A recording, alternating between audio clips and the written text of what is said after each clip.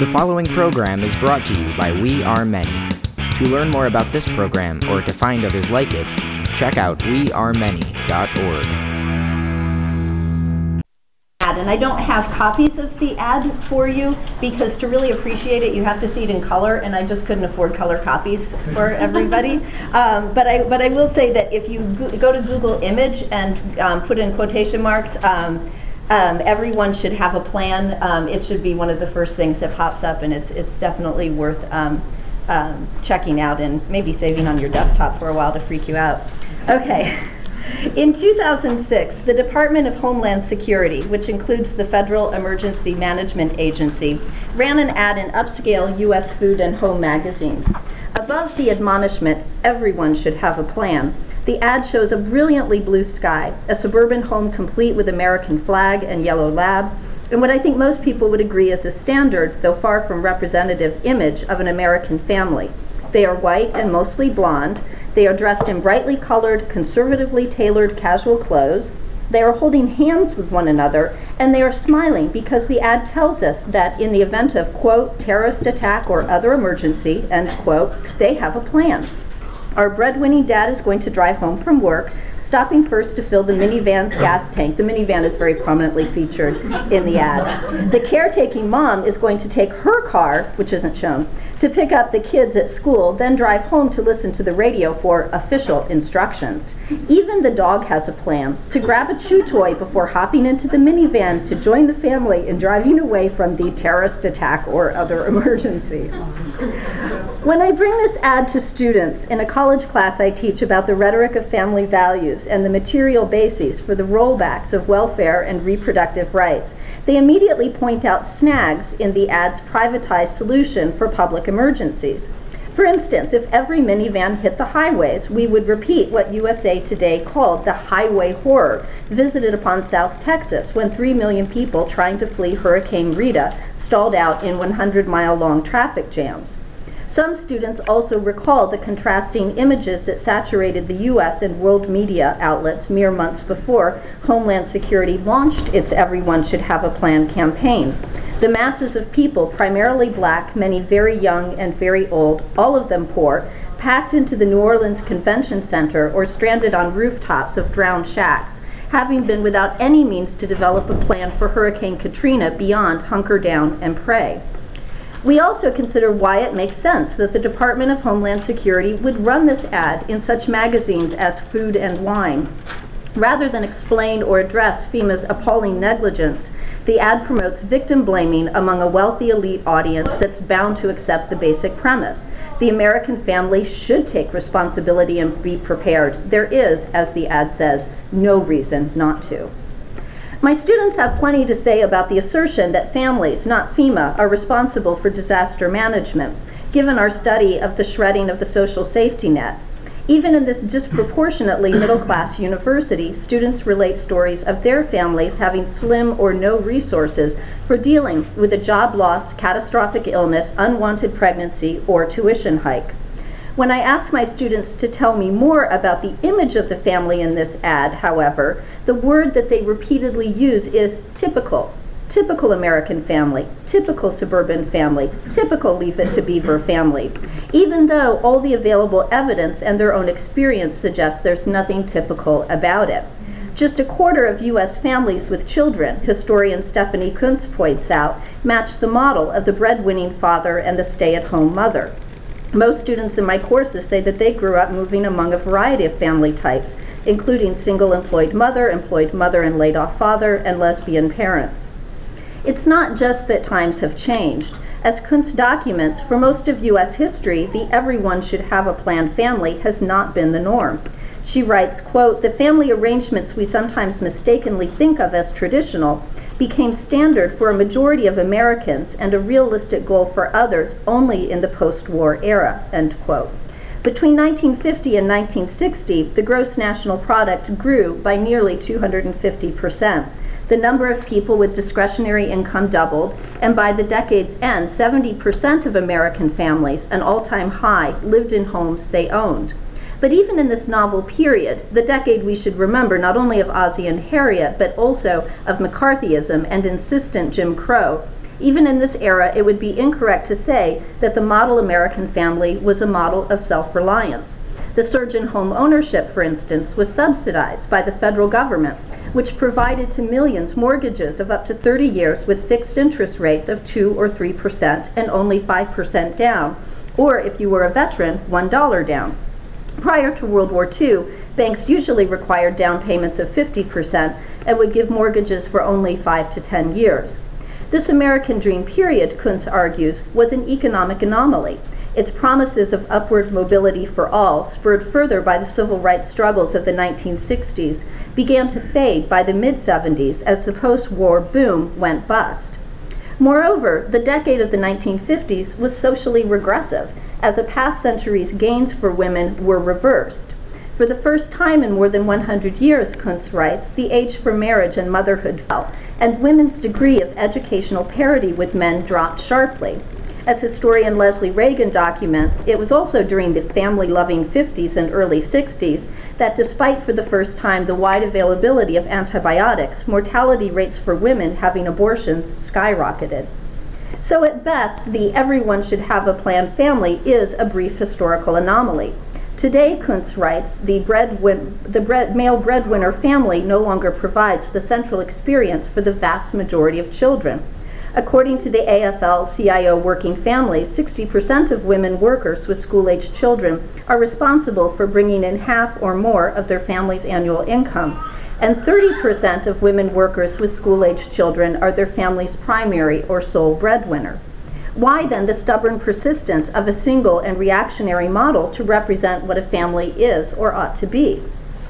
To answer this question, we need to consider why capitalism, even as it unleashes forces that constantly challenge the idea of the family and tear actual families apart, needs the family and invented it as we think of it in the first place. The family as we think of it today has not in fact always existed. Rather, the family as a way to organize people in a society comes into being with the development of social classes and inequality within what had previously been egalitarian societies. This was one of the major theoretical insights of Friedrich Engels, later borne out by modern and contemporary anthropological research. It is only within the last few thousand years, Engels argued, in The Origins of the Family, Private Property, and the State, that people around the globe began to organize into family units. Previously, humans had no ability to produce and store a surplus. Without a surplus that might be hoarded and controlled, there was no basis for inequality and no reason, no wealth to be inherited, for instance, for the division of people into families. Instead, people were organized into large clans with collective production, child rearing, and distribution of resources. Although pre-class societies had a division of labor between men and women, women were able to combine reproductive and productive labor with no sharp line dividing the two. More, since women were as or even more central to producing sustenance for the group, there's no evidence of the systematic sexism that we find later and today. In some societies, elder women appear to have enjoyed a higher status than men. Then came the development of the plow, the domestication of cattle. These made it possible for human beings to accumulate a surplus, and with the surplus came the first appearance of social classes, those who controlled the surplus, those who did not, along with a growing need for a way to transmit what became wealth from one generation to the next. Here we find the genesis of the nuclear family and monogamous, for women that is, marriage.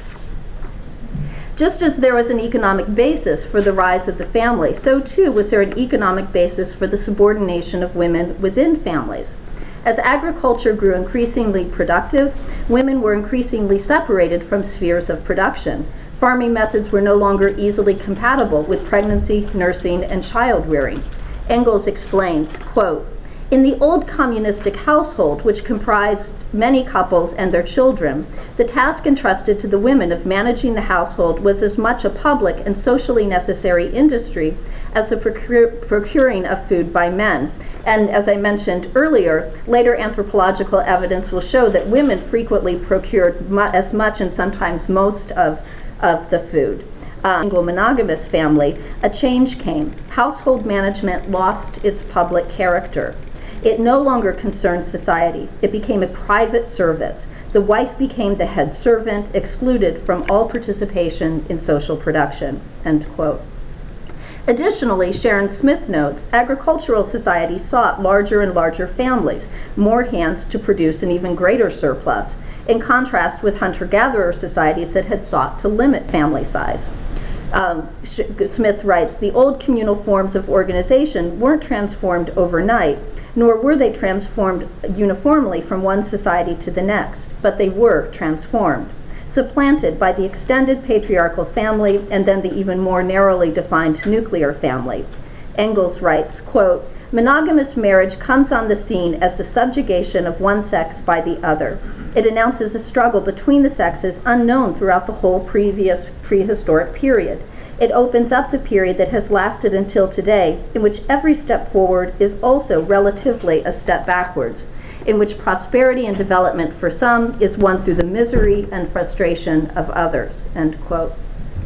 But at this point, Engels also believed that the modern family was very possibly about to undergo another profound transformation, one that would mark not the world historic defeat of women, which is how he summed up the advent of monogamous marriage and the establishment of exclusive patrimony, but instead women's liberation. What Engels was witnessing was how industrial capitalism had rapidly and brutally uprooted peasant families from their land and dispossessed artisans of their tools, forcing what would become the industrial working class into urban centers where all members, women and children as well as men, sold their labor for 14, 16, and even more hours a day. Thus, wrote Engels, the social order makes family life almost impossible for the worker. Together, Marx and Engels denounced the bourgeois claptrap about the family and education. They argued that by the action of modern industry, all the family ties among the proletarians are torn asunder, and their children are transformed into simple articles of commerce and instruments of labor. But Engels also hoped that as large-scale industry took the wife out of the home, onto the labor market, and into the factory, there would disappear in proletarian households the basis for any kind of male supremacy. Yes, capitalism was producing ghastly immiseration, especially for immigrant and black wage workers, and for all workers in the many times of economic bust. But capitalism was also releasing growing numbers of women from the bondage of the home, and both men and women from the close surveillance of farm and village life. It brought the potential for greater freedom of personal development, including, as John D'Amelio writes, the development of gay and lesbian identities. Hence, Engels' assertion that the first condition for the liberation of the wife is to bring the whole female sex back into public industry, a sentiment widely echoed by women in early labor movements. For instance, a woman member of the Industrial Workers of the World wrote, quote, the best thing that ever happened to a woman was when she was compelled to leave the narrow limits of the home and enter into the industrial life of the world. This is the only road to our freedom, and to be free, there is not anything more to be desired than that. So we will stay in the factory, mill, or store and organize with you in the IWW for ownership of the industries so we can provide ourselves with decent homes. And then, if we marry you, it will be a chance to pay our bills, end quote. But there was not to be, as we know now, a one-way progression for women from subjugation to full equality. Engels, writes Sharon Smith, had underestimated the degree to which capitalism would manage to integrate working-class women into the labor force while maintaining their reproductive labor within the nuclear family unit. In fact, as Engels documented in The Condition of the Working Class in England, the almost complete disintegration of working-class family life in industrial centers had created for the capitalist class a crisis.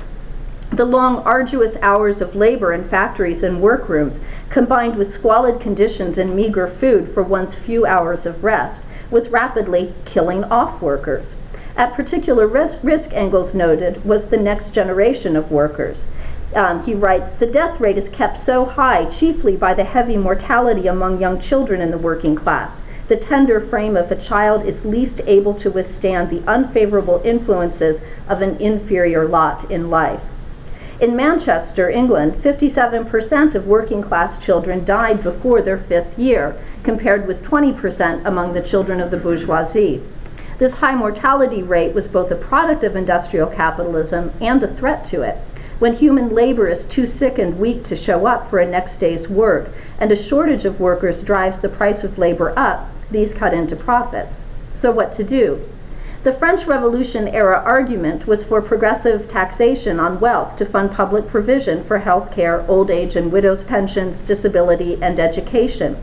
Through the 19th and into the 20th century, it is for these basic public programs and a shorter workday that we find workers organizing into labor movements and radical parties. But the capitalist class had a different solution in mind, one that would safeguard its profits by ensuring that the current and next generation of workers would receive adequate care, but at little expense to itself. Their solution? Reassert the family, not just as the primary organizational unit for the middle and upper classes, but also for the working class. The bourgeois family model, which assumes a dependent woman whose primary function is to ensure the paternity of the inheritors of wealth, was imposed on workers, despite workers not having any wealth to pass on, and despite most working class women needing to do some kind of waged work on top of the unpaid domestic labor that was now being insisted upon as their natural womanly duty. Thus, alongside Malthusian thought, which preached the inevitability of misery's killing frost, and mid-century religious revivalism, which held that public programs were, as Emerson put it, alms for sots, because the elderly and sick weren't good candidates for salvation anyway, we find the seemingly kinder, gentler ideology of domesticity. It was a family values campaign for a strict division between the roles and spheres of men and women. Men, rugged, self-reliant, independent, were assigned to the public realm of self-seeking competition, whether against other capitalists in pursuit of profits or against other workers in the pursuit of jobs. Women were consigned to the private realm of hearth and home, where they were to create a haven from the pitiless world beyond their doors and ensure the continuation of a reliable, healthy enough labor force. And so at the moment when throughout Europe and increasingly in the United States, workers were organizing and agitating for public provision, capitalism returned a privatized response. It's up to the nuclear family, with the wife as head servant within it, to tend to human needs. Domesticity would impose on the potential for women's emancipation. Quote, if she carries out her duties in the private service of her family, she remains excluded from public production and unable to earn. And if she wants to take part in public production and earn independently, she cannot carry out family duties. And the wife's position in the factory is the position of women in all branches of business, right up to medicine and law, end quote. In actuality, more than seek to drive all women from the workforce, what these early family values campaigns aimed for, much like family values campaigns today, was to naturalize the idea that wherever it is we might find women, where they really belong is in the home. For working class women, there was established what's come to be known as the second shift. Following a day or night's work for wages outside the home comes a full shift of work without pay inside the home. Of course, middle class and wealthy women then, as now, could resolve this problem of double duties, at least partially, through purchasing the labor of other women for housekeeping and childcare. Because Victorian-era reformers pushed for a family wage to be paid to men so that women could retreat into domestic bliss, some feminists have concluded that working class and ruling class men thus colluded to throw women out of the workforce. But many working class women strongly supported the idea of better wages for the men in their families. More, the capitalist class's ideological use of gender, as well as race, ethnicity, and skill categories to justify wage differentials, served to suppress wages across the working class to the detriment of men and women together. Many feminists have also argued for addressing the double burden placed on women through urging men to step in and lend a hand with childcare and housework. But that solution, even though I'm hoping right now that my husband is at home cleaning the house, that solution doesn't address the real problem for working class women, men, and children, the lack of social supports and social responsibility for meeting people's and society's most fundamental requirements. As it happened, the family wage did not provide adequate support to many working class families, and so women stayed in the workforce, but at even lower wages paid by employers who claimed these women were working only for pin money, or until they found husbands. Mimi Abramovitz observes that 20% of U.S. women at the turn of the 20th century worked for wages outside the home. This percentage would easily double if we added to this those who took in sewing, laundry, and borders so as to make family ends meet. The number of child laborers increased in the early decades of the US 20th century. Most children not heading now out into factories, but staying at home in tenement workshops where they produce clothing or cigars. Writes Stephanie Kuntz, quote, "For every 19th century middle-class family that protected its wife and child within the family circle, there was an Irish or German girl scrubbing floors in that middle-class home, a Welsh boy mining coal to keep the home-baked goodies warm, a black girl doing the family laundry, a black mother and child picking cotton to be made into clothes for the family, and a Jewish or Italian daughter in a sweatshop making ladies' dresses or artificial flowers for the family to purchase."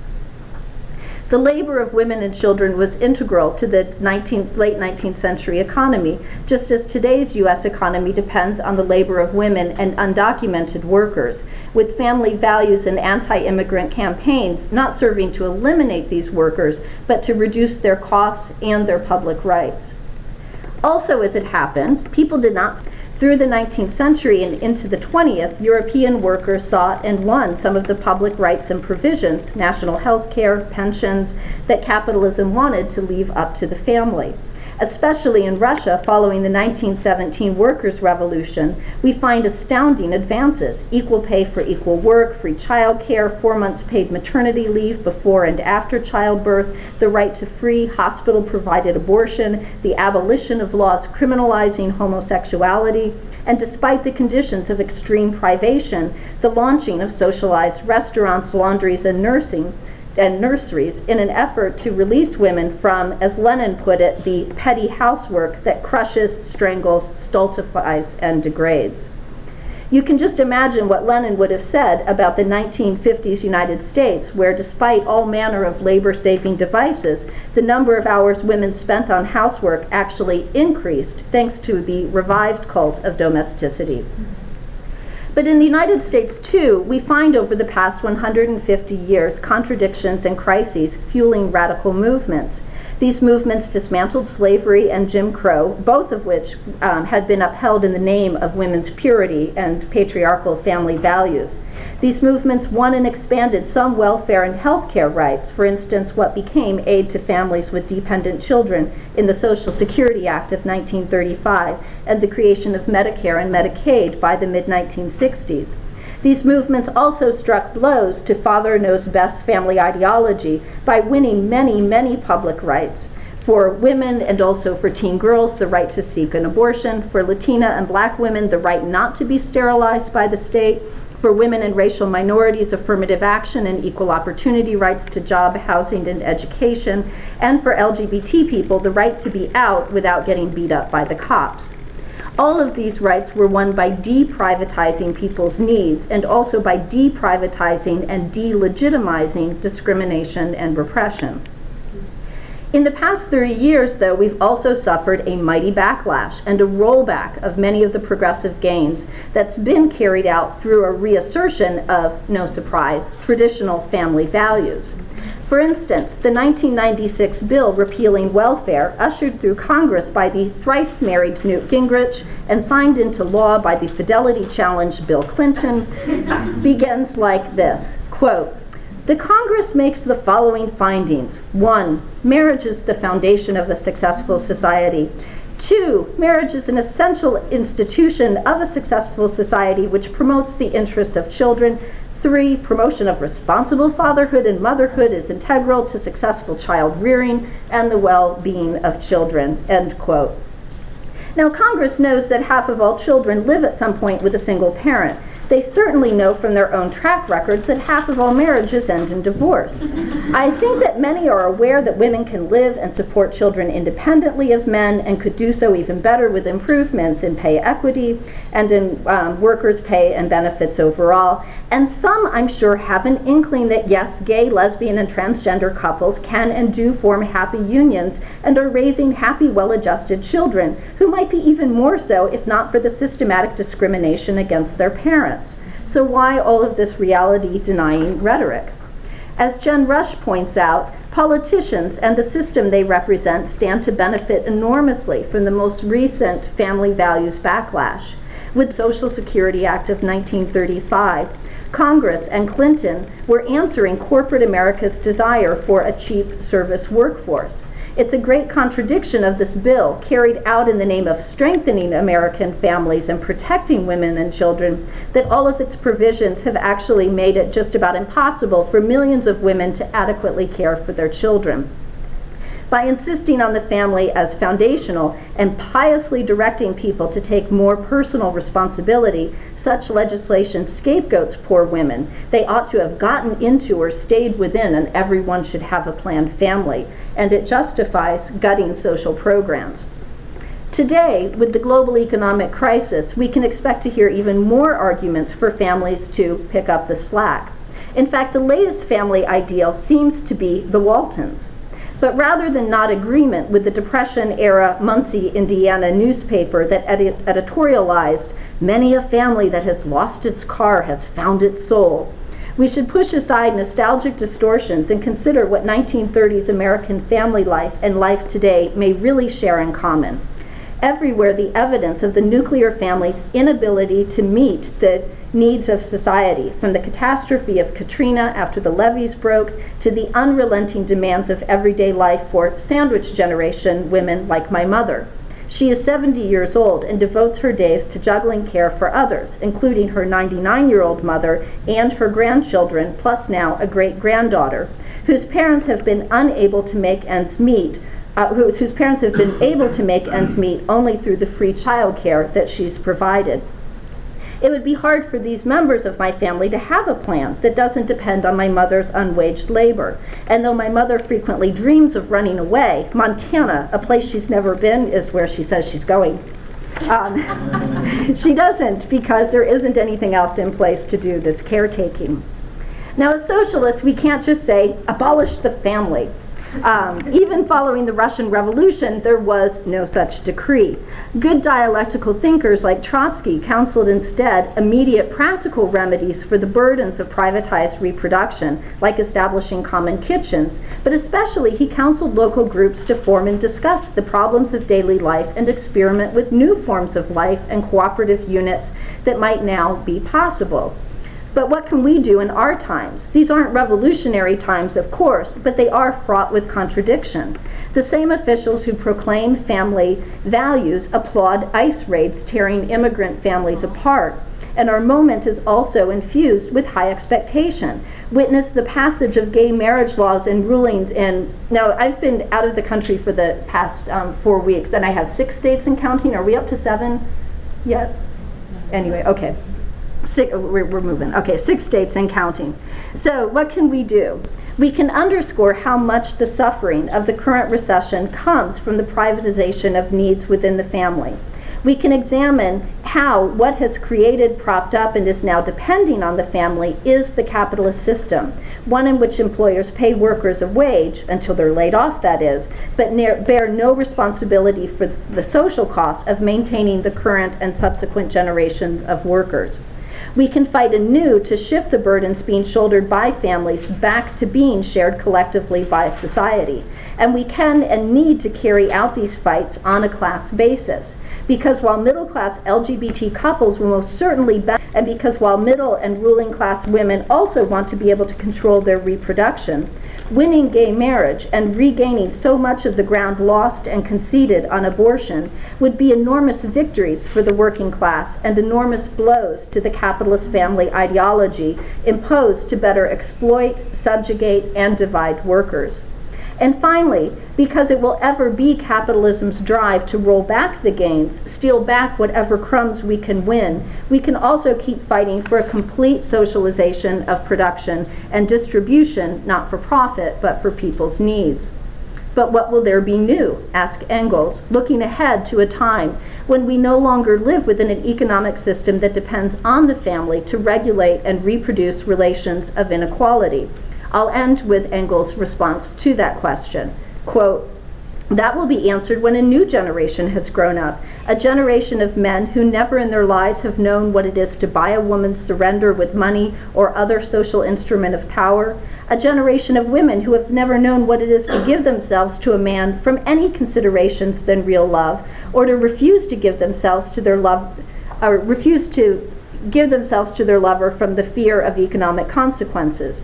When these people are in the world, they will care precious little what anybody today thinks they ought to do. They will make their own practice and their corresponding public opinion about the practice of each individual, and that will be the end of it. Thanks.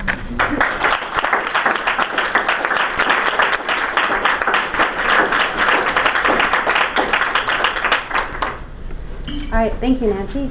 We'll now start the discussion. Everyone should probably know how it goes now. Raise your hand if you have something to say or a question. Definitely get your question out there early. I'll keep you down and write you down and call on you in turn. And I guess there's a lot of people. We have plenty of time for discussion, but if, let's try to keep it around 3 minutes. If I go like that, it means just please wrap up in the next 30 seconds.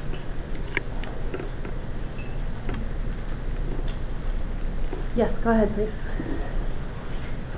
To what degree, we were sort of talking about this a bit yesterday, but I wanted to ask you to what degree you thought the pushing of the nuclear families in the 50s in particular represented an attempted control for two reasons. One, the idea that most successful revolutions occur in cities, and it occurs because different classes of people get to mix and mingle, share ideas, and it tends to break down class walls.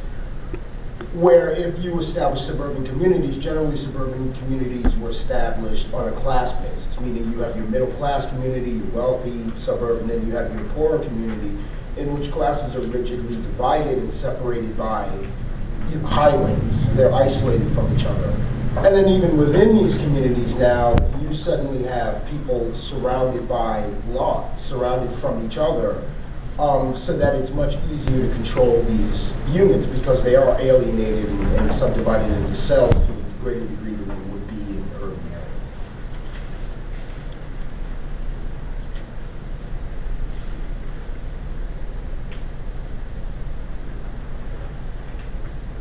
Go ahead.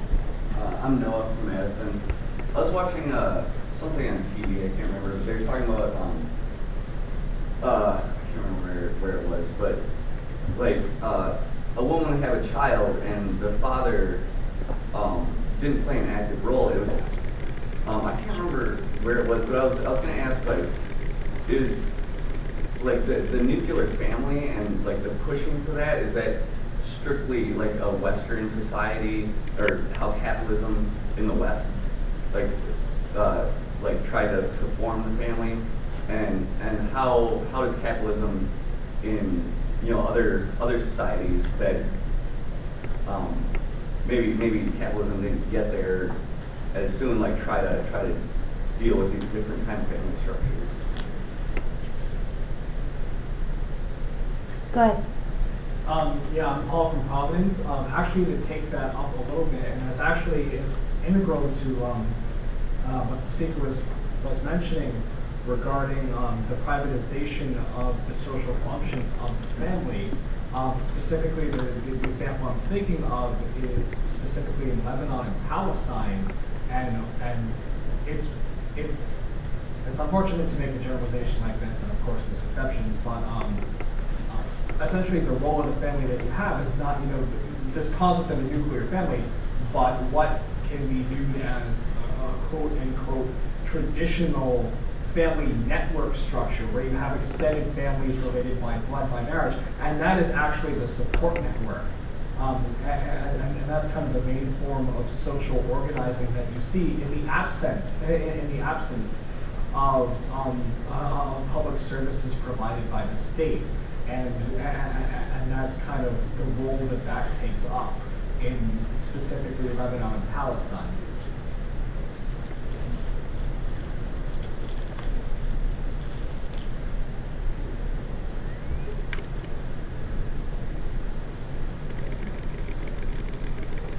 Go ahead.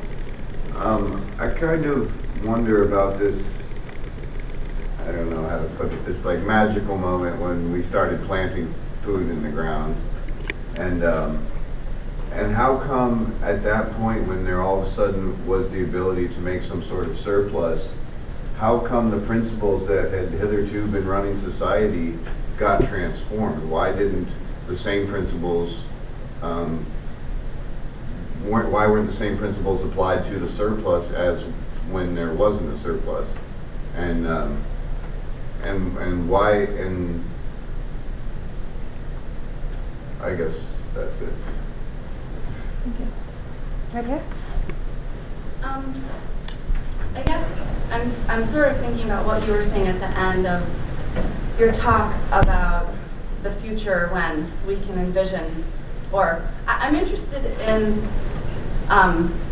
envisioning what different sorts of structures might be in place for taking care of children, taking care of each other. I feel like as women raised in this society, and for me certainly, I've really been sold a package of like marriage is going to be this safe place for, and the idea, and I have broken it down enough in my own mind that I can see a lot of the shortcomings of what marriage would be, but it's hard for me.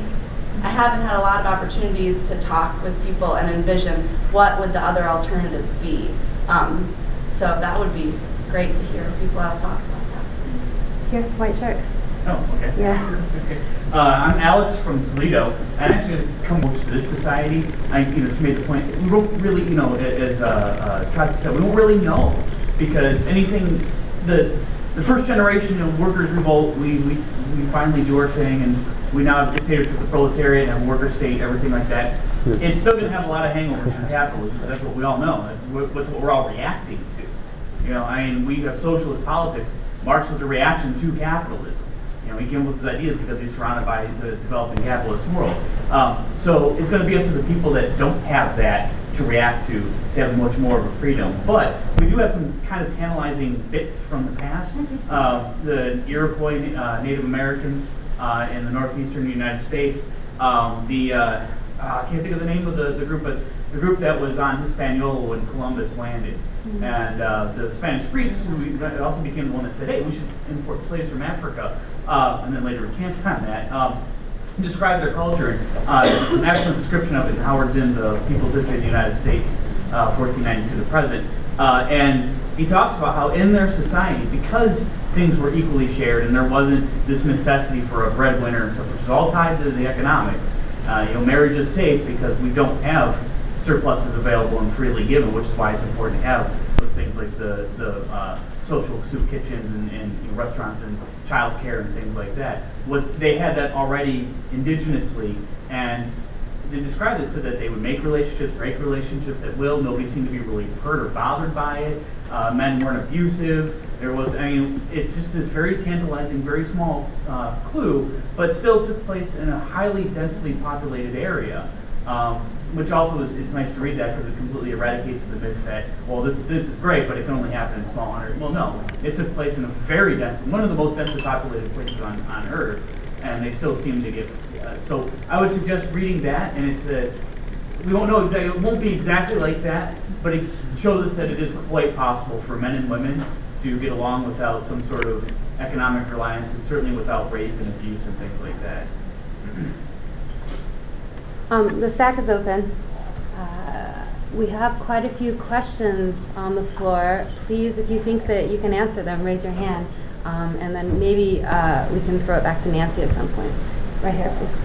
I can take a stab at this question from the proper author. The way your question was kind of framed, you were talking about like principles, and there were these ideas and principles that people were trying to live up to, in a sense, that existed for thousands of years, and then with the discovery or the development of the surplus, all of a sudden it changed, and people decided to do things different. But that's actually, there was really little choice, if any, involved. It was about people, out of desperation and hunger, responding to dramatically changing physical conditions around them. And those physical conditions are interwoven with the social structure that they find themselves in, that they grew up in, and whatnot. And this like magic moment, as you put it, actually, and that's interesting because it actually took like more than 1,000 years. And I think that it's important to kind of understand, and if I'm not clear, people should straighten me out, because of course I have no knowledge of that. I've never read anything written by those guys, 10,000 years ago. But the thing is that there was a time for 100,000 years or more of hunter-gatherer society, People have kind of described what that looked like. And then there was kind of this transitional period in a few small parts of the economy that they developed as horticultural.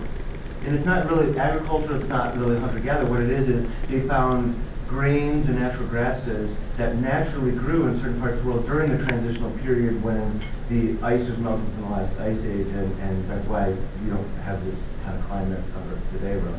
That's part of it. And it was often in the Middle East, Fertile Crescent, whatnot. And they could spend only a few weeks of the year harvesting often, and they'd have enough food, enough surplus for years to come. This went on for hundreds of years, this system, for a few people, not for most humans. And during this time, there was some sexual differences that arose out of this change in how people's food was gotten. And I think it's important to remember that you can have some sexual division of labor without that meaning inequality, social inequality. It's very important. One of the lessons you get from the Iroquois or other indigenous peoples is that often the women have a kind of veto power about decisions made by the entire group because they control part of acquiring the surplus. So they have a certain political power that equals during this period. Now, that period of that horticultural period came to an end when these grasses and grains that were natural, that they just found, were less and less available. What they ended up doing is discovering, when we spilled some of these seeds, it grew. So gee, why don't we just store some of that? And that was a very gradual process. That was not something they decided to do. It's something they had to respond to the fact that this thing that they had grown accustomed to acquiring was now harder and harder to get. They had to more and more control where it was planted, irrigating it and accumulating it, storing it, and then guarding it, and then someone's got to be in charge of guarding it, and now you're developing inequality, class differences. Thank you. Purple shirt, but not that one. Other purple shirt that raised their hand. Oh, no, gray sweater. You were purple shirt. Sorry. Yeah. Hi, I'm Amira from Boston. I wanted to just take up what Amanda was saying at the front about, I think the question is, what is the role of the family under capitalism? Like, what does it function? Why do we have families? Because we have families that are, on the one hand seen as they're supposed to be our support networks, the love, but most often the scenes of huge tensions, and often I want to get away from my family. So what is the role in why we have families? And I think one of the big things is that in the society that we live in right now, we have no national daycare, no national health care. So the family unit becomes all of those social services. It becomes, like, I think what the speaker was saying about your mom, I think is what most people face right now, which is we have to, instead of being able to actually have daycare centers where we can do our kids, we have to depend on our family members. And often, the whole thing around marriage, often people are getting married for economic needs because they can't afford to live off of one income. And so, people are, like, most, there is the marriage of love, but most people are marrying for economic needs and being able to share health care rights, being able to get the benefits of your partner if your partner even has, those benefit rights. And even if any of them can't get married at all and can't get those kind of rights. So I think the point is if we were to transform society where we could actually fight for having national health care, for having national daycare centers, we wouldn't have to live in these families. We wouldn't have to be confined in, living with our parents until we're much older if we didn't want to do that. We would have more choices, I think, about how to live our lives. I think we would have the choice of, instead of working, taking whatever job pays the best, even though that's not what you want to do, you would have the choice of working in a kind of job that you might, because all jobs could, to differ, and you're getting a little vague right now, but I want someone to actually, aid me in making this argument because I want to know how to make this argument better. But I think the basis of it is that you just don't have that many choices, and so often I think it becomes that pressure of find a partner, live with that partner, you know, and then you have to raise those children, and you can't depend on anyone else. There's no societal means, there's no national, you know, daycare centers where you can drop your kids off. And so it then becomes the responsibility of the family, and we like that. Because then you think about how much money they're saving right now. And I love the movie Sicko, if you haven't seen it, by Michael Moore. I mean, it's such great comparisons of what American women have to face. You know, even compared to some of the social democracies, social democratic countries, which are even not, you know, ideal, but like they're so much better where we are right now. Like to have that image in Sicko of the woman in France who has, you know, this government-sponsored person to come and help, you know, the mom take care, like, of the laundry and all that stuff while she's raising a kid. That's amazing to even think about that. And those are the kind of alternatives that I think we should be fighting for.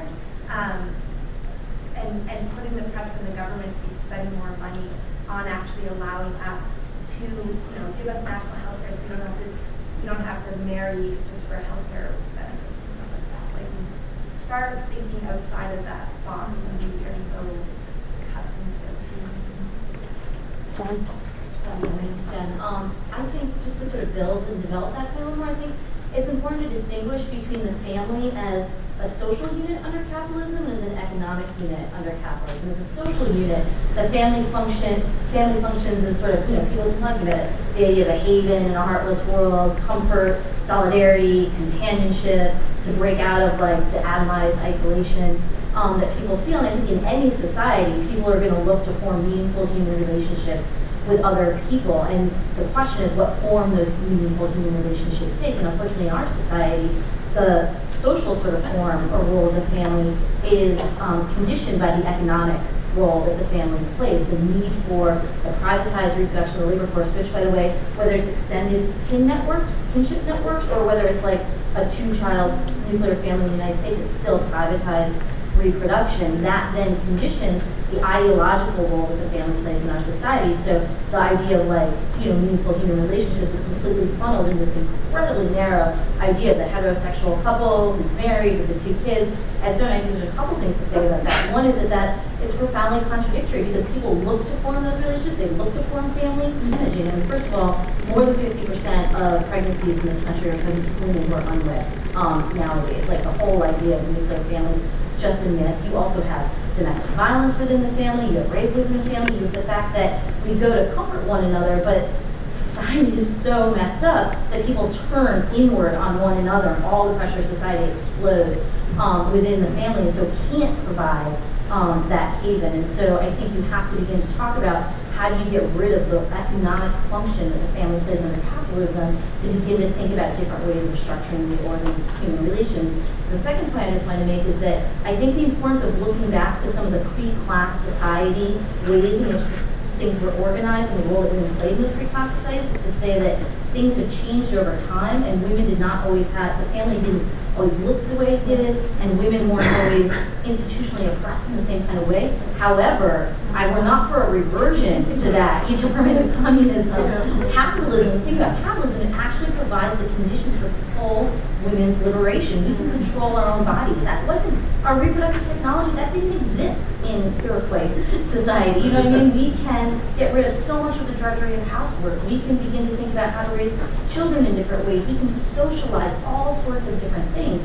And all of this is opened up. I mean, the last 50 years, part of what the women's liberation movement and capitalism did is like women had access to education, we had access to jobs on a mass scale, women entered the workforce, and there was this whole idea that maybe we can be free, maybe we can be equal. That was the promise of the women's liberation movement.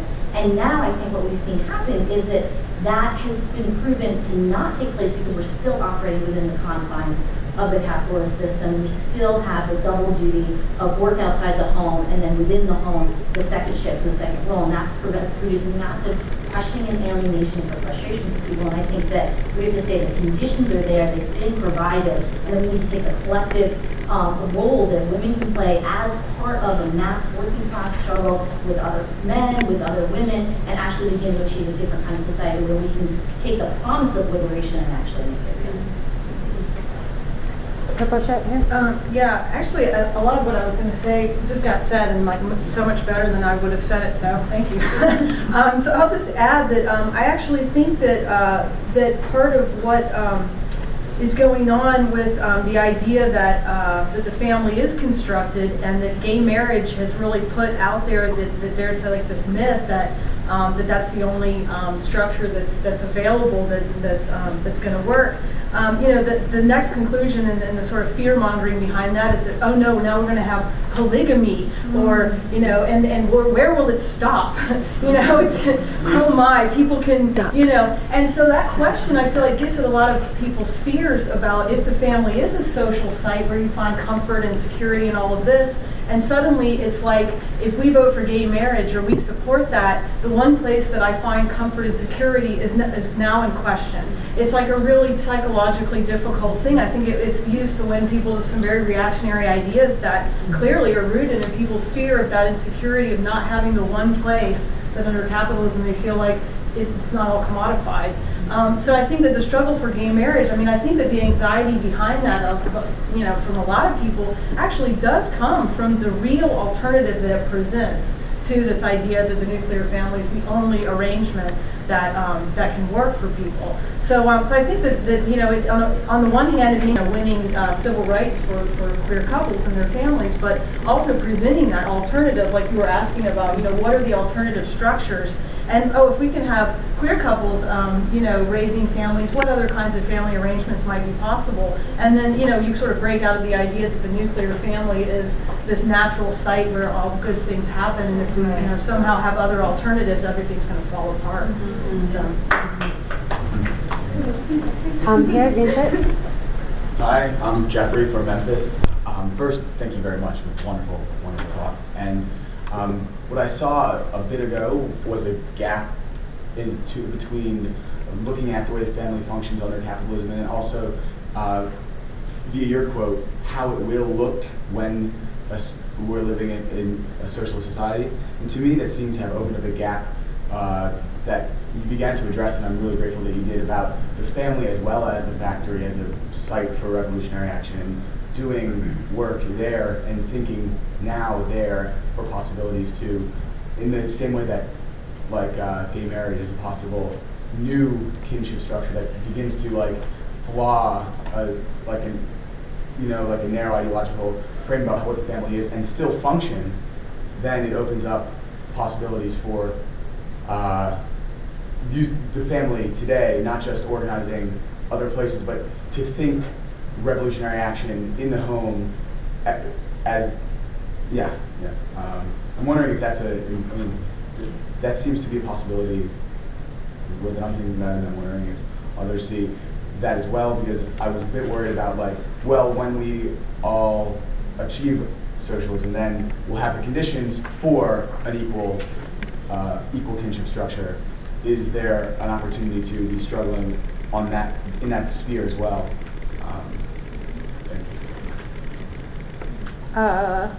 In the back.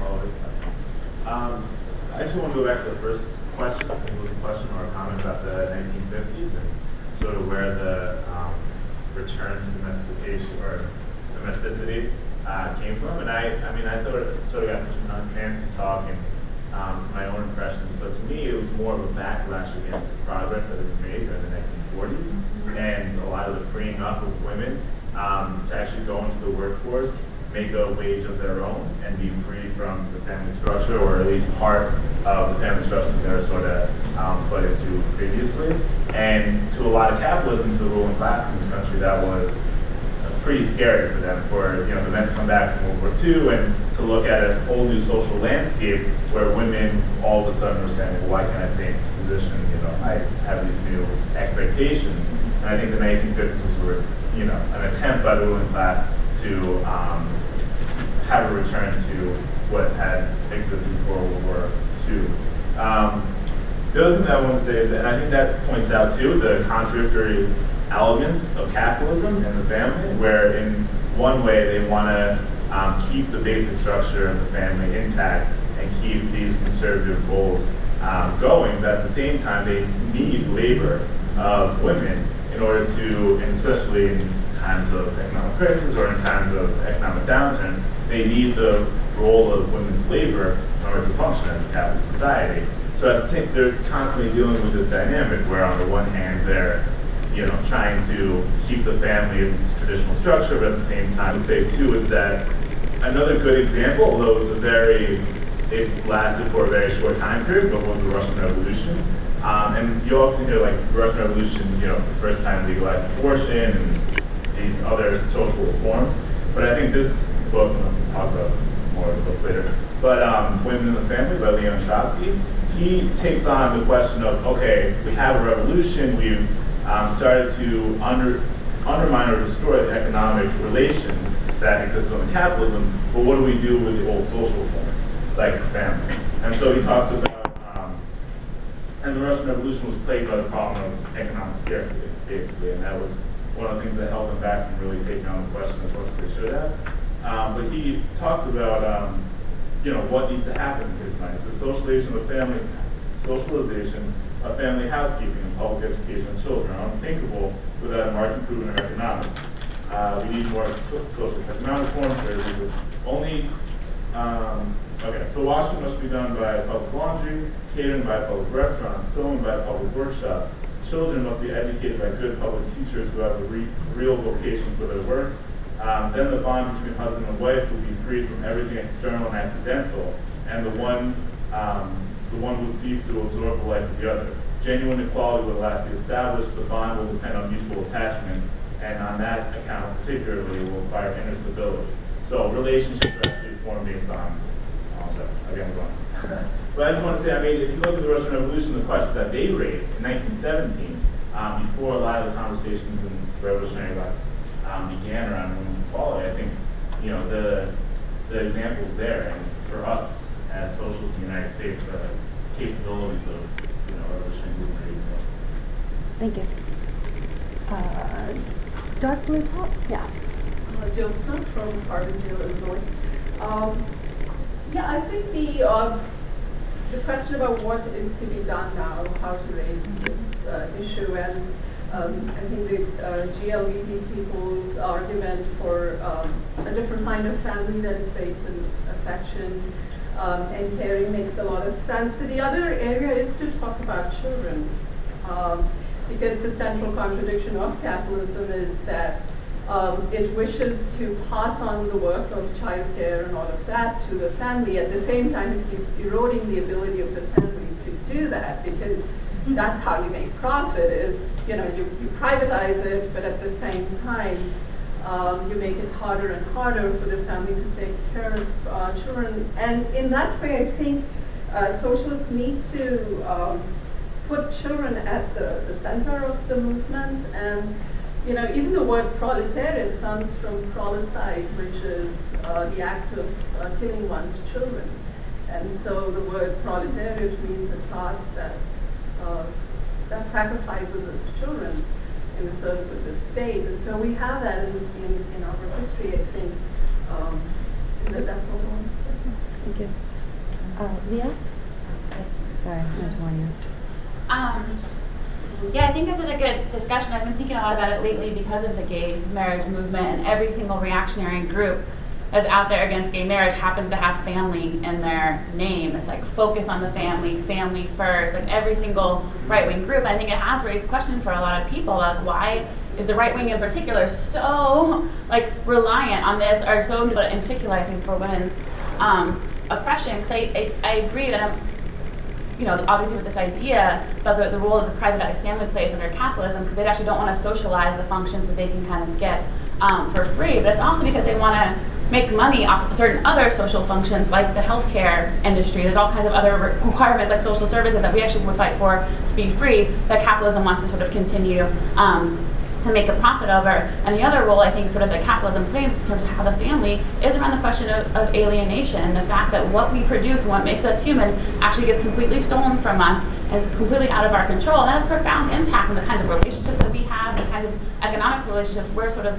forced to form. But I also think that that's really sort of contradictory, and people have spoken about that. And I think that kind of goes into the question about sort of can we look to the family as the center then of some kind of more revolutionary action or some kind of, because I think at times, I think that the reality is that if we're locating women's oppression in the sort of the economic unit of the family, I think that we have to have a collective challenge to capitalism in order to rethink and renew the kinds of relationships that we sort of envision, the types of families that we want to form. And I think when you've seen the family sort of break down and begin anew, are times when collective struggle has been posed to capitalism. So even the example of women entering the workforce, that was sort of a way in which sort of people were sort of had to rethink women's role in society, women's role in the family. The Russian Revolution, people, I don't think we actually have it in Haymarket. People should have Marxist.org and read Alexandra Kolotai's Sexual Relations and the Class Struggle, who talks about sort of in a revolutionary moment. She was writing during the Russian Revolution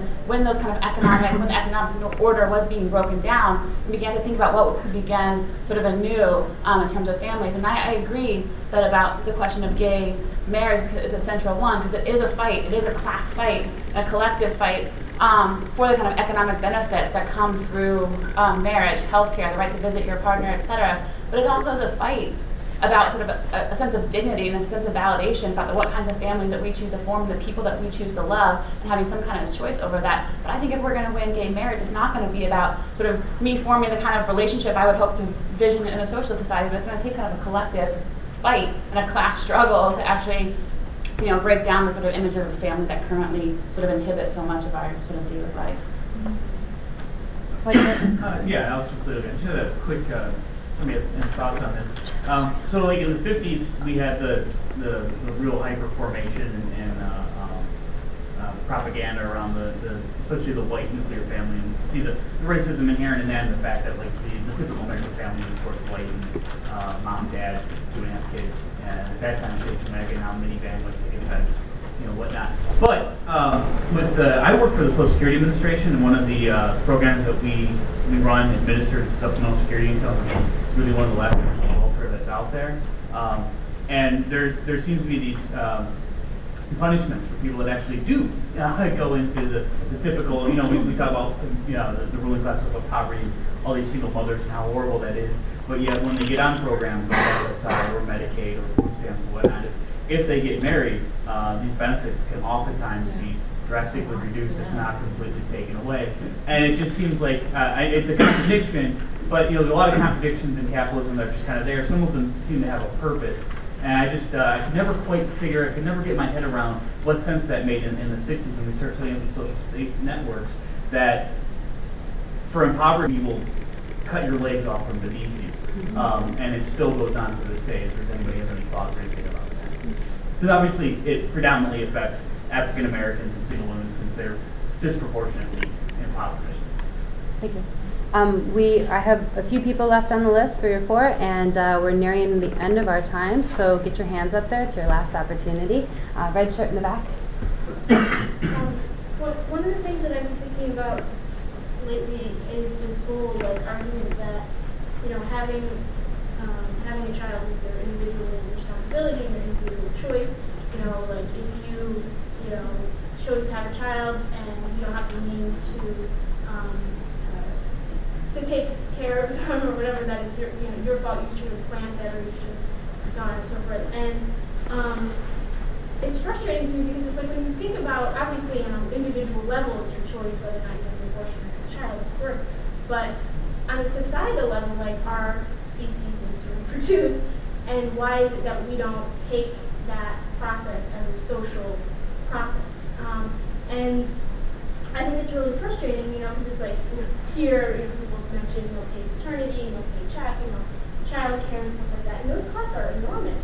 And it's, to me, it's like the biggest hypocrisy of the family values crusaders, because it's like they don't actually care about the families that they that they pretend to care about. They don't care about the children that, they don't care about the children, they don't care about the parents. And just a couple of things that, one of the things that came up in the news lately, which is just horrifying to me, there's been this slight increase lately of parents who accidentally leave their kids in their cars. I don't know if everyone heard about this, but people rush into work, probably very sleepy deprived, go to the train, get on the commute, and forgot to drop their kid off at daycare, and these children have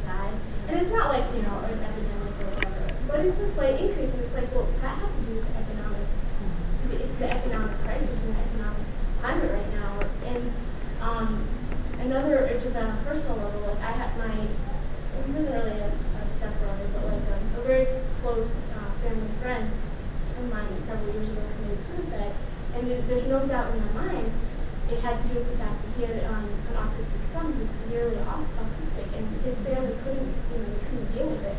And on the birth of his second child, he started having delusions and fear that his second child would have autism. And and it's like, why was that child, like they had to move to this like more rich suburb or whatever because they had a better education system and they could afford that. It's like his life was compounded by these problems, and his wife's as well, obviously. And it's like he ended up taking his life out of, going into a completely depressive state. And it's like, that was, I blame the system for that because it's like, why was it on just him and his family? And it's like, but to me it's like, like I said at the beginning, I think raising children has to be seen as more of a collective process in our society because it's for the well-being of the upcoming generations. And it's like, these right-wingers act like they care, but like, they don't. Thank you. Jen?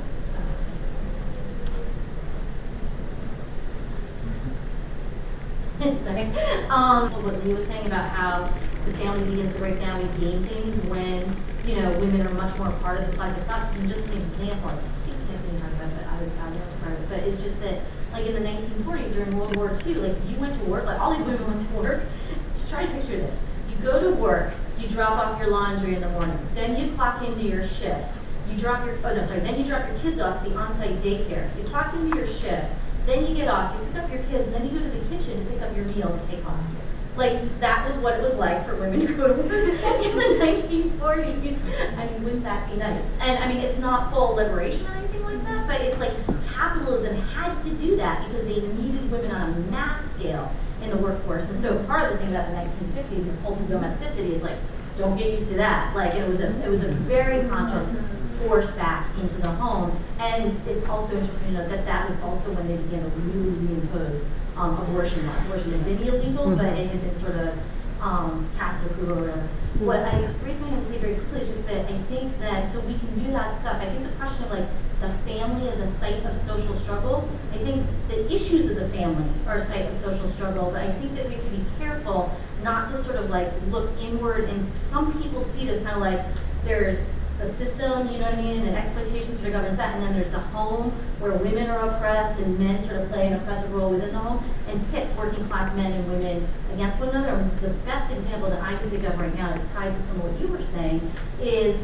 women who are divorced and are taking care of their kids and have to go on welfare because they're broke or whatever, and they force you to go after the dads for child support payments. And, a lot of these dads are making minimum wage and stuff like that, and so you hear this like deadbeat dads not taking responsibility. Father's Day tomorrow, I'm sure Obama's going to be making a speech about how dads need to take responsibility today. Okay, so, he needs to take responsibility, and so it pits people who should be allies in a struggle against one another. So I think we just have to be really careful to reject that, which is not to say we just wait for the revolution to begin to change, things. There's concrete reforms we can fight for now. Full health care. Socialized daycare, socialized medicine, equal pay for equal work, a 30-hour work week so that men and women could actually enjoy time with their families and have social lives and all the rest of that. So we're not making an argument that just wait, you know what I mean, for the revolution. We can actually begin to struggle right now. The question of who benefits, who has the power to struggle, and on what basis we fight, I think are very critical for how we Naveed? I just have one brief thing to say. I was hoping someone else would address it, but someone raised the argument that under capitalism, women made significant advances. They were allowed into the workforce, and I don't want to sidetrack the conversation, but I just want to point out that those advances were made on the backs of and at the benefit of third world labor and also the working classes here in the U.S. So it shouldn't be too much of a joyous thing that women were led into the ruling class and into the bourgeoisie. That's how it's going to play out. And our final speaker, Turquoise. Thanks for responding. I don't quite feel like I understand how women, I think it was contradictory when women entered the workforce, but to say it came at the expense of third world workers, I think is really incorrect, and I don't understand that. Do you want to explain that? Yeah. oh, you mean upper class, their laundry jobs and all the rest of it. Yeah, who have escaped domestic servitude because they have actual servants. Yeah, I'm not talking about women who are slaving away in factories. Okay, I'm with you. And so is Stephanie Kuntz. That's Stephanie Kuntz's point. I have heard that. I have heard that, so I was a little, whatever. I was just going to say something about what the brother in the green shirt raised, because I think that while whenever I hear the language of like revolutionizing the family or revolutionizing social relations, I feel like we're kind of just rearranging deck chairs on the, and it's not to say that we shouldn't fight sexism in our own lives and our personal spheres or whatever, but I do feel a little bit like we're rearranging deck chairs on the Titanic a little bit, because it limits the idea that we can solve the problems of alienation and the oppressions of capitalism within our personal relationships. I don't think is true. I think that there are strategies that people have come up with to hold on to their humanity against the onslaught of capitalism, including getting married, including having a family, including doing things that go outside the bounds of the nuclear family, because those are fulfilling and emotionally satisfying. But I think that the majority of those alternatives are pursued self-consciously by people who have leisure and resources. To be totally honest, and if you look at like there's culture around like co-housing and all these things, and it's funny because a lot of things that they recommend are things that poor people do out of necessity. To be totally honest, like when people live multi-generational homes, a lot of childcare is provided by extended family, co-sleeping. I mean, that's what poor people do. I mean, and I think that's a great thing to do in terms of childbirth. But it's part of a reaction to the very sterile nuclear model that's out there. But I just think we shouldn't.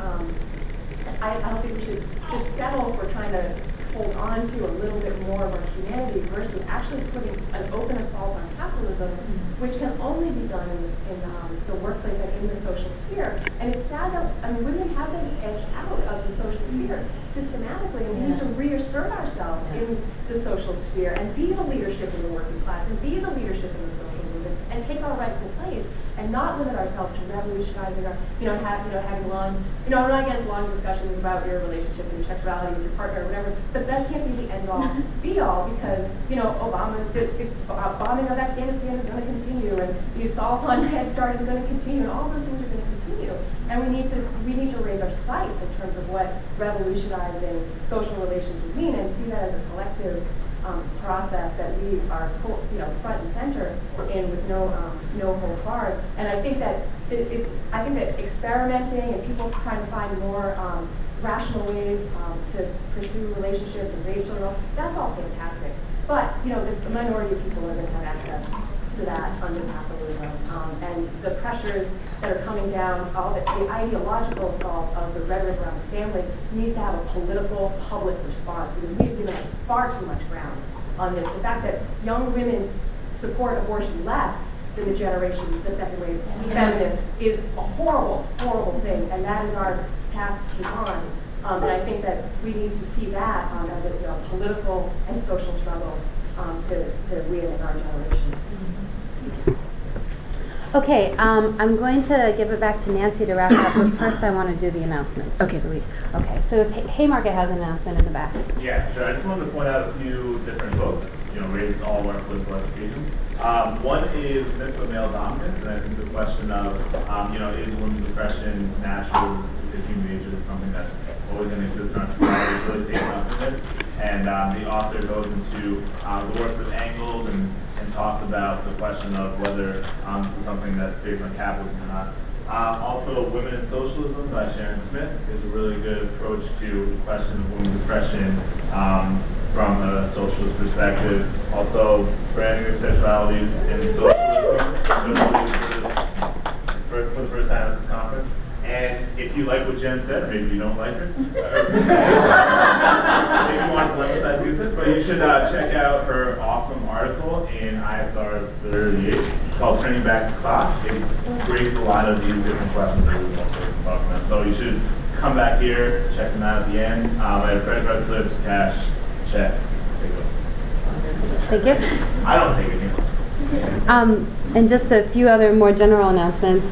First of all, there have been a number of schedule changes, so you should check there's a board down here in the corner. You can check to see what has changed before you go. Those interested in working on a network to defend academic freedom in universities, please meet in the lobby at the lunch break. That's just a change, I think, in where you're meeting. And then if you are a smoker, please don't smoke outside the front of the building, but smoke by the pool. And finally, let's see, as people have probably heard, there are several neo-Nazi groups planning to protest the conference this afternoon. And so, the organizing committee has a plan to deal with this. We don't need any sort of independent action. The main goal is to not allow them to disturb our conference. So, if you see anything, I guess it's important to report it, but don't do it on your own. That's it. This was a great discussion, and I'm not going to try to come in on all of the points and questions because I feel like the discussion really, various people developed questions in all kinds of great ways. But I did want to say just briefly on the opening, one of the opening questions from Lionel about the suburbs. I don't want to go into, and I also couldn't. I don't know enough about like kind of all of the economic and social motivations for the 1950s suburbanization of the U.S. I don't think that there's a single government document that says we need to do this for social control, but certainly there are all kinds of ways in which the 50s are about, and and this gets started to be set in motion by the end of the 1930s to clamp down on the radical labor movement, to get women out of the factories back into the homes, or at least change their ideas about what they should have if they are out working, and to absolutely reinforce and intensify Jim Crow segregation. But one of the effects of the spreading suburbia, which was also Kuntz points out in her book, subsidized by so the highway, that's when you get all of the major highway systems and construction. The town that I grew up in central Ohio, this little industrial town at the time of about 5,000 people, had like 3 outer belts around it. It's like the most incredibly complicated for this, what seems like a little town, but it was anyway. But what the creation of the suburbs did just after the period when large numbers of African Americans had found for the first time some jobs and enfranchisement within the urban center. So what I described as the post-war boom turning bust by the mid-70s, that process actually started much earlier in urban centers like Detroit and Cleveland and so forth, and hit African American workers much sooner than the working class as a whole by the early to mid 1970s. I think overall, what reading Engels. The origins of the family, the myths of male dominance, Sharon Smith's Women and Socialism, and then also popular books like, I can't remember the author now, but Guns, Germs, and Steel. Doesn't he? Jared Diamond. Yeah. I think that what and along with Stephanie Kuntz's The Way We Never Were, I think that what these what these materialist histories and anthropological examinations and so forth, really emphasize is that a change in the economic system brings about a change in how people are organized to meet the needs of that economic system and the other social structures that are in place to support it. So how daily life is organized, how needs are met, and so forth. And so, our fundamental work, really needs to be about, bringing about a transformation in the economic system that will bring about the full liberation of women and of all people. But that doesn't mean that, of course, that we just sit back. It would be completely undialectical and mechanical to say, okay, honey, after the revolution, we'll talk about liberating you. That's a mistake we don't want to be any way a part of. Any reforms that we can win now, any changes that we can make to family and to privatized reproduction, and I think we got to keep keeping that that phrase and that idea in there, that these are, potential blows to capitalism and the family ideology that naturalizes and upholds it. Gay marriage, for example, I think it's perfectly possible for the U.S. ruling class to decide it's going to adapt and adjust to gay marriage as long as that issue of privatized reproduction isn't touched. In the same way that it adapted and adjusted in some ways to the demands of the women's liberation movement, as long as it meant the advancement of a Hillary Clinton or a Condoleezza Rice, and not of the many women whose labor supports their lives. But at the same time, winning demands around gay marriage are incredibly important, first for the immediate relief that it brings to people in terms of ending social and economic discrimination that comes with insisting on heterosexual marriage alone, and the confidence to keep on struggling and to rethink a whole host of questions and contradictions that come up in the course of this struggle. Why is it that all those organizations that are against gay marriage have family in it? What is this idea? It opens up a great opportunity, I think, as socialists, for us to come in and talk to people about the role of the family under capitalism, and the economic as well as the social functions of the family. And so, and I think it's a great opportunity to say, yeah, we've got to fight for gay marriage, and we've got to fight for married. I got married, I love my husband, all of that, but I never imagined that that I would have to be married to him to, that I needed that kind of seal of approval. But he needed surgery, a very serious surgery, and I had better health care than he did. And so we got married very fast, so that, we got married in May, he had surgery in June. Terrific. And so, but we need to have the right, not to, not to be married as well when it comes to healthcare. And I'm going to end with just a quick anecdote. It comes from France. I'm not an expert on France, and I would not claim French society to be a place where women are by any means liberated.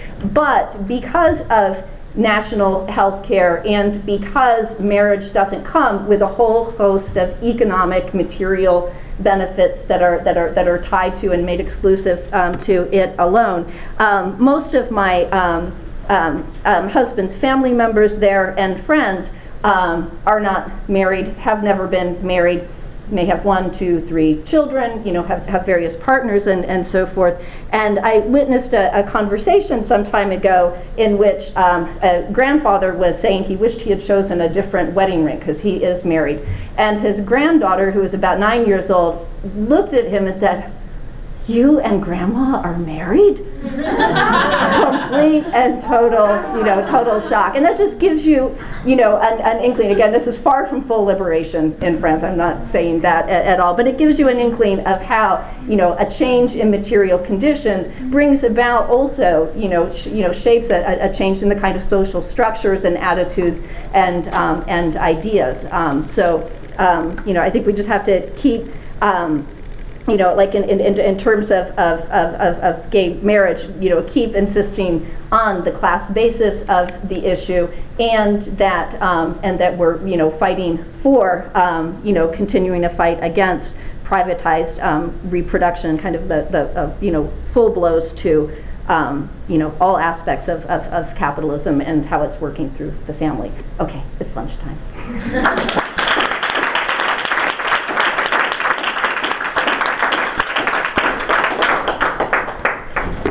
Nice, we ended right on time. Oh, good. Yeah, that's good. Sorry, do you mind if I get to talk for? Sure. I didn't want to take up the discussion because I feel like everyone else understood it, but I just wanted to ask what, privatized reproduction.